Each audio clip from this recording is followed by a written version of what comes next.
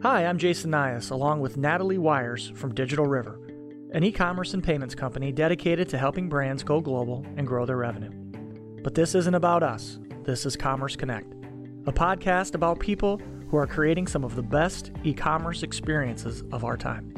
Listen on to hear from e-commerce visionaries as they look back on where they started and lessons they've learned that have gotten them where they are today and what they believe is the future of online shopping. Hi, this is Jason Nias coming to you live from London, England today. I have the pleasure of having Matthias Korn join me from MGI Research. Welcome, Matthias. Yeah, good afternoon, Jason. Great to be here, and thanks for bringing very, very nice weather, lovely weather, as the locals would say here in the UK. Yeah, I've been here 3 days. This is definitely the nicest of the three, so you picked the right day to come see me. Thank you very much. Wonderful. Well, let's start off by introducing our audience to MGI. Can you explain what your company does? Yeah, so we're a boutique research and advisory firm founded a good 10 years ago by people from... So what binds us is Gartner. And Gartner had a investment company on Wall Street called Soundview Investments. So it's a mix of technology and Wall Street. Andrew Daly, who's one of the co-founders, and myself, we worked at Gartner.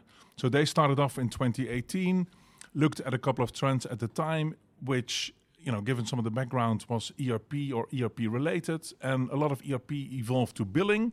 And then in 2016, with my payments background, I would say they saw the light and they contacted me and they asked me to join to look at payments for MGI. And what we do is we work with both technology vendors and end users. We help them understand we're very growth driven. So we not only help them understand the technology, we also help them understand what growth can they get from this technology and how to apply it. And we have a concept called Agile Monetization. And within that, we have defined AMP, Agile Monetization Platforms. So think of billing, think of your CRM, think of payments, CPQ. What are the vendors in all of these buckets? But more importantly, how does that work together? And how do you become an agile enterprise? Yeah, I love that. And just for the interest of transparency, we actually are a customer of MGI, and we really value the relationship. We buy your services because you guys give us great market research. You guys got your finger on the pulse as to what all the other monetization platforms do. You give us great insights around who we should partner with and why to kind of fill gaps in our go-to-market. And you give us really good total addressable market stuff. So we really love our relationship with you guys. One of the things that I get a lot of value out of is your Monetize event.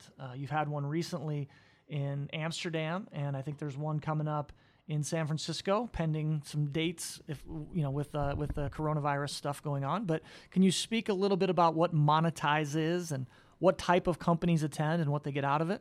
Yeah, absolutely. So last week in Amsterdam on March the 5th, we had Monetize 13, which is, as the name alludes to, the 13th in a series of Monetize events. What we look at is bringing together both, sort of like-minded professionals within the different functions in the AMP framework. So we had a couple of sessions on CPQ, configure, price, quote. We had a couple of billing sessions.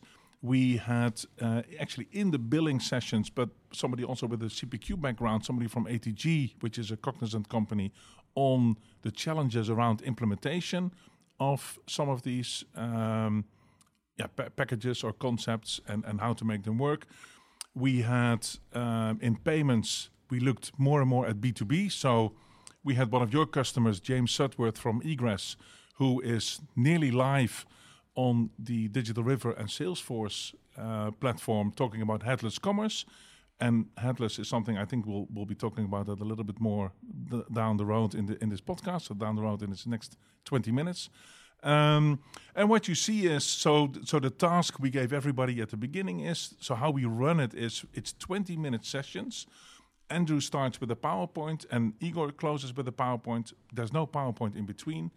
It's 20 minutes. If you like it, I'm really sorry, it's only 20 minutes. If you don't like it, that's good news, it's only 20 minutes. So what you see is actually people sit there, excluding, of course, the breaks and the lunch, but really, really interested and really, really listening. And even people afterwards said, that CPQ is completely not my cup of tea, but it was interesting to learn about what that is and how that plays a role in the whole e-commerce journey. So the task we gave everybody is learn, go home with a new idea that you are going to work on as of tomorrow, get confirmation on a thought or an element of your strategy, and try to learn a new person or meet a new person that's outside your comfort zone or outside your regular area of focus. We only got very good feedback, and I think everybody went home with a grade A on the homework we gave them. And the common piece of feedback is, what a great concept, no PowerPoint. I would struggle with that. I'd love a good PowerPoint, but if you got great content, maybe you don't need it. You're in good company there, Jason. Lots of people initially struggle with the no PowerPoint, but once you take them through it, they'll love it. Yeah, right on. Well, so for our listeners who might want to be interested in attending a Monetize event, how does that happen? Is anybody welcome to attend? Do you have to be at a digital business or a platform provider? Who gets included in these types of events? So in principle, the answer is anybody is welcome. So we're running Monetize 14 in San Francisco on April 30. As you rightly pointed out, let's see over the next couple of days how things are panning out with the whole coronavirus. I think in Amsterdam we were lucky. We had a handful of people who couldn't show up. We had one of the speakers that we were able to join by Zoom. That all worked out. If it keeps on going like this, we may have to do the whole event digitally rather than physically. But in principle, everybody's welcome. We typically see a mix of people with in-depth knowledge on one of the topics that we cover in the Agile Monetization platform. So let's say CRM, and that could be people from Salesforce. That could be people looking at CRM, looking at Salesforce, but looking at something to do with CRM. Of course, we see a lot of payments people.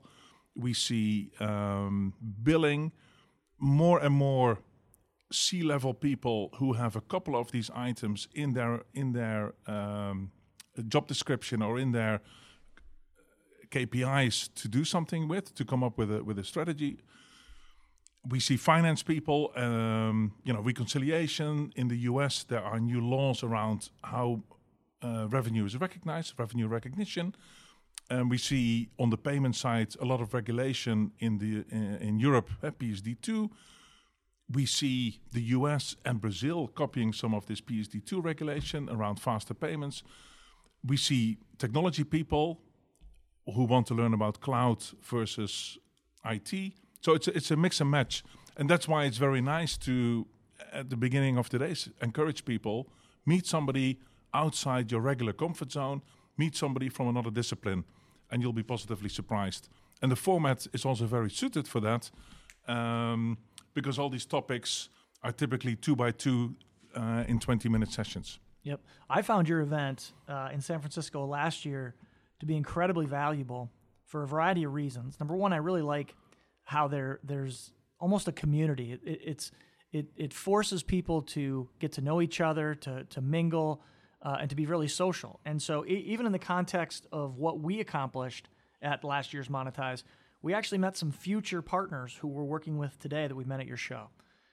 We actually engaged with 3 or 4 prospects that we had cycles with, and some we still are in cycles with. And we even hired a guy who runs some partnership work for us, who at the time worked for Oracle. So if you come with an open mind and you're in this industry, either as a high-tech company or as a provider of services, it's a really good use of your time. Yeah, actually, I think, Jason, you're hitting the nail on the head. The key word or keywords is probably open mind and open up, and you'll have a great day. Yep, I totally agree. So you've got a very, very impressive background in payments. You're one of the people I consider to be an expert in payments. And what I would love for you to do is to go back a little bit as to how you got your start and how you started to build up so much expertise in payments. Go all the way back to your early days at Gartner or wherever your first job was, and work us on your journey. Yeah, so actually, funnily enough, we're here in Slough, which is sort of 2 stone throws away from Heathrow. Well, I did say we were in London. This is London-ish. Yeah. So actually, I worked for Gartner in a place called Egham, which is, I guess, another 2 stone throws away from here. And maybe the experts will say it's another runway from Heathrow speak. So I worked at Gartner here in the UK for a year. I did my college here in London. That's how I ended up with Gartner in London. Then I worked 6 years in sales for Gartner in the Amsterdam office, looking after some technology companies. Funnily enough, one of them was Origin, who merged into Atos, which basically is at the root of Worldline, which of course you sold part of Digital River to. Yep. So a lot of things coming together in a way. And I looked after the banks, and actually I looked a lot after the investment banks. Gartner had a lot of research on semiconductors. So of course Philips, being a Dutch company and at the time big in semiconductors, that was very important, but always had an interest in investment. And I worked at Gartner for 7 years. I left to join a company called Morningstar for 2 years, and then I got a call from 2 old Gartner colleagues who had joined the consulting arm of MasterCard. So I spent 3.5 years with MasterCard, the first year in the consulting arm, and the later 3 years in, let's say, proper MasterCard, looking after one of the larger financial institution clients in Europe. The color of the Netherlands is orange, so the bank is orange. So the avid listeners will know it's ING, from ING Direct, but of course a global retail, but also a wholesale bank. And at the time you had SEPA. The formal name is the Single European Payments Area. So all the scattered landscape of debit cards and what you call in the US ACH, but wire transfers was all sort of kind of in the first step being made ready for a monolithic market whereby it would work across Europe. The cynics at the time said, well, SEPA stands for Send All Payments to America, because Visa and MasterCard jumped on this big time. And they did a very good job. So you see that over time, all the debit cards and of course the credit cards are mainly MasterCard and Visa. So we came up with PSD2, which more about later. So after 3 years at MasterCard, I set up my own company, and I've done a lot of assignments in many places to do with payments, whether that's LATAM related with e-banks. I did some work with WorldPay when they just left the RBS framework. I worked for some of your respected competitors, formerly Avangate, currently to Checkout. I went down to Santa Barbara, where FastSpring is located. Sure. So the merchant of record space is really where I found my home, and which is an interesting part of the payments ecosystem. But also did some work for some payment gateways, setting up a payment facilitator, so bordering on some regulatory work here and there. Fascinating. So give us a view into what's going on in the world of payments. Like, what are some of the big trends? You mentioned PSD2. There's all sorts of new payment methods. There's virtual cards. Talk to us about what you're seeing and share with our audience some of the interesting trends. I think there, Jason, we already have content for another 3 or 4 podcasts. More than happy, either myself or with other people to help, or to be on the podcast. No, so if you look at the regulatory framework PSD2, which comprises on a couple of points, but take the real-time payments, whereby a wire transfer initiated from person to person should be credited to the other account within 5 seconds. The idea there is to disintermediate cards, which are seen as expensive. PSD2 has regulated the interchange on cards to make it less of a interesting business case for the issuers. So banks are hurting from that perspective. And of course, the wire transfer makes that easy. And the theory there is you could use things like QR codes to initiate that payment. You see what are called services 7 and 8, which is payment initiation and access to the account. So payment initiation is, and I'm probably stepping a few very formal steps, but it's basically you give somebody else permission to do a wire transfer on your behalf. So there is a German company called Sofort who started this maybe even as much as 10 years ago, but they use screen scraping to do this. And now that is officialized under the PSD2, which of course is interesting when you think about it in whether it's person to person, but also for paying from consumer to business, whether it's bill payment or whether it's at a point of sale in a shop. Within 5 seconds, the amount is credited. So it really is an alternative also in a retail environment for a card payment. Then the access to the account is interesting. It provides a lot of data, whether that is for underwriting for a mortgage or for a loan. You can also use that in a subscription environment and see, hey, when does that person typically have money in their account, or when is their salary being paid? So, you as an e-commerce biller or as a billing company, you could say, hey, along with the billing information, I sell along a advice, so called it enriched billing. I sell along advice to my client. I would debit his account on X day because that's when the salary is paid, or X plus 1. Yep. So it's really it's really generating some interesting products and services or opportunities. So what I said last week is at Monetize 13 is, invest some time in the boring stuff. Regulation by itself typically is boring, but the PSD2 is offering a lot of opportunities to do things. What of course has gained a lot of attention is the SCA, the Secure Customer Authentication, which is kind of causing some of the reverse in terms of opportunities, and is bringing commerce to a standstill to a certain degree. It's been extended by over a year to the end of this year, so it was going to be in effect late 2019. That's been postponed till this year. Let's see what happens. You also see with this access to the account, there are some GDPR issues because, I as Mr. Korn give access to my account, and then they see a transfer from you, Jason, and they also get to see Mr. Nijhuis's account details. Yeah, you obviously did not give permission. I did. So yeah, how do you treat those names on that account? And imagine if they see that you pay me regularly. What's that about? And imagine if it's some authorities that got access to this information, or they match it up with some other information. So yeah, there are still some issues to be resolved.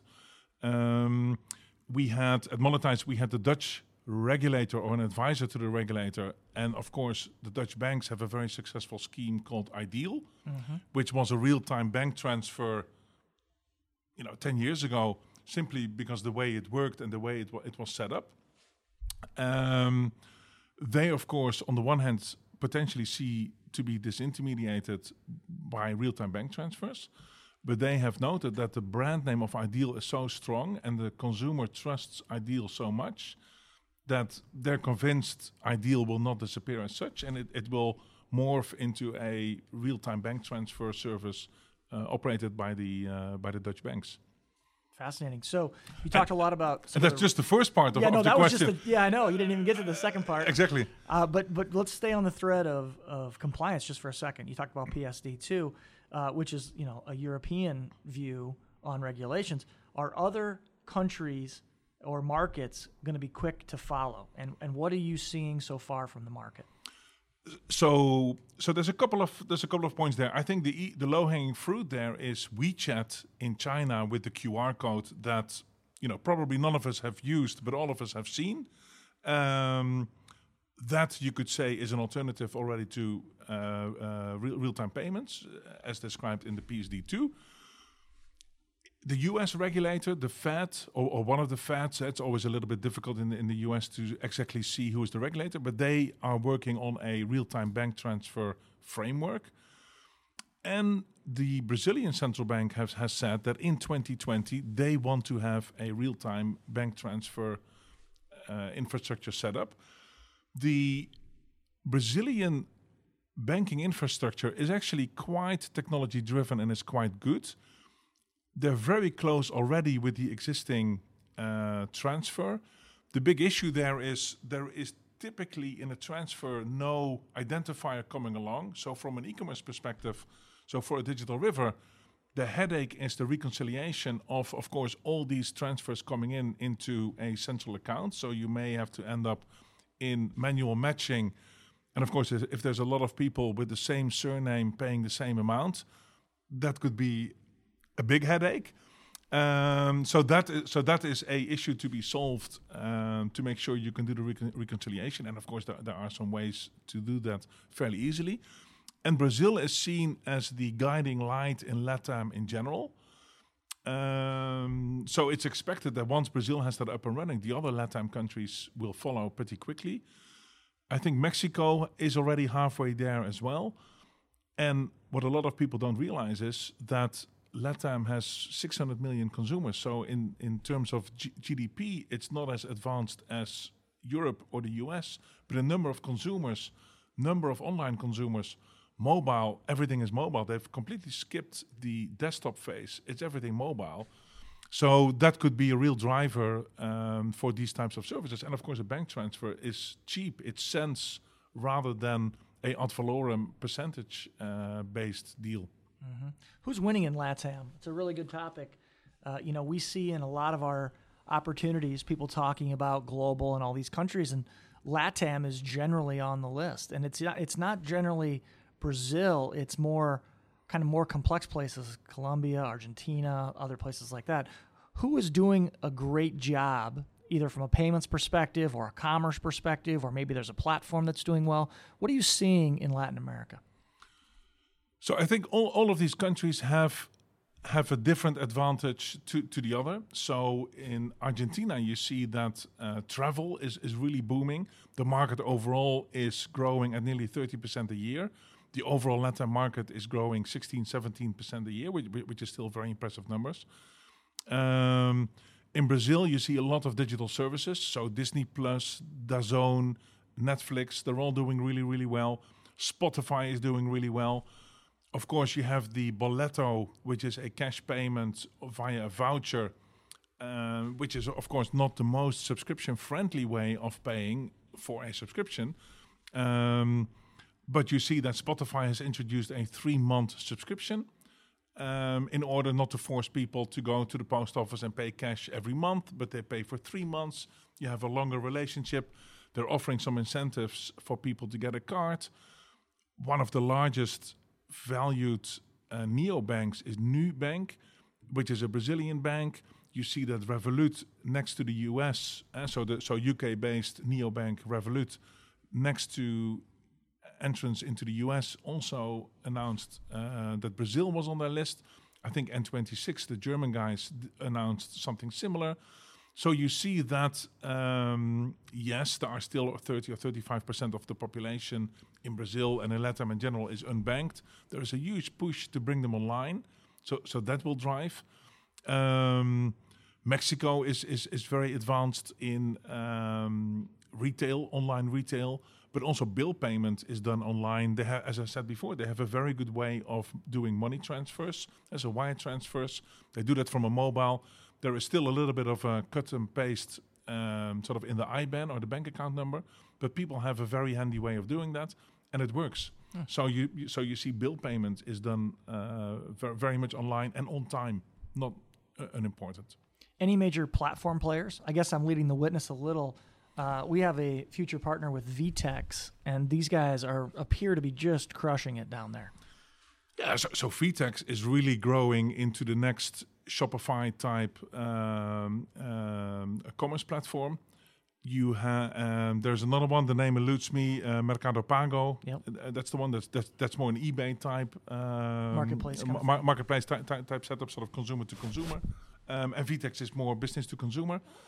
Yeah, they're doing very well. It's been very overlooked, South America, but there's a lot of, if you have a look at the SoftBank place, and I wrote a blog on this last year, there's quite some unicorns down in LATAM, way more than you'd expect. Yeah, well, eBanks is a unicorn. Yeah, so exactly. You're absolutely right. eBanks is one of the latest unicorns.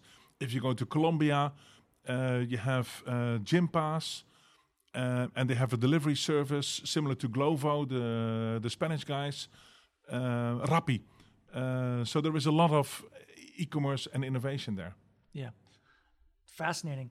So, obviously you have this massive depth of knowledge in payments and what's happening with global monetization. How does a guy like you stay current? Who do you look to? What blogs do you read of other people write? As a former analyst, people look to analysts. Do you look to analysts?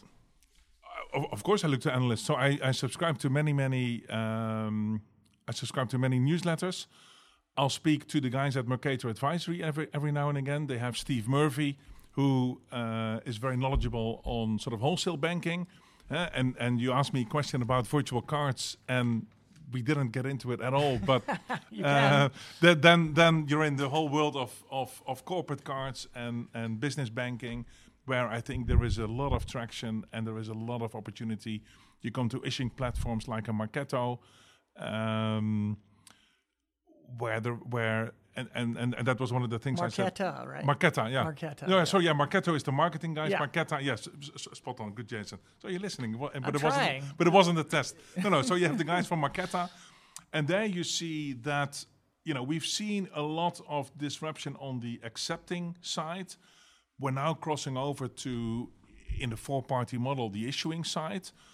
So, where Stripe and an Adyen on the accepting side are now also issuing virtual cards with money on it to, whether that's a buying supplies or an accounts payable perspective, but they make the money move faster. So we call it the finance revolution. Revolut on the issuing side is now crossing over, and they posted 40 or 50 jobs here in London on the acquiring side. Wow. PayPal is doing the same thing. They have issued a card against your merchant account. There is a lot of, and so Marketa has a lot of different use cases, whether it's in a platform, whether it's in an account payable environment, some very interesting stuff. So Steve Murphy at Mercator Advisory is somebody I look at.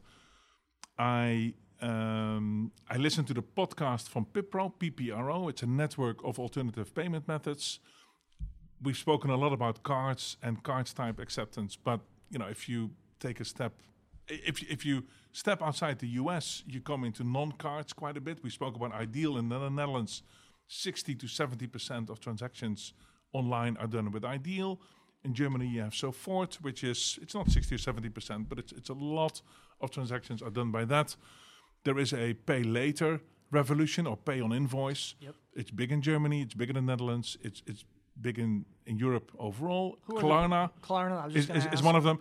There is, funnily enough, there is a Dutch company called Afterpay, which is part of Bertelsmann, are in this business. Yep. There is an Australian company with a similar name that has skipped Europe, and they've gone straight to the US with a similar concept, and they're really doing very well. Which one is this? They're also called Afterpay. Yeah, I thought so. So they're creating a lot of traction, and they're also creating a lot of confusion. Yep.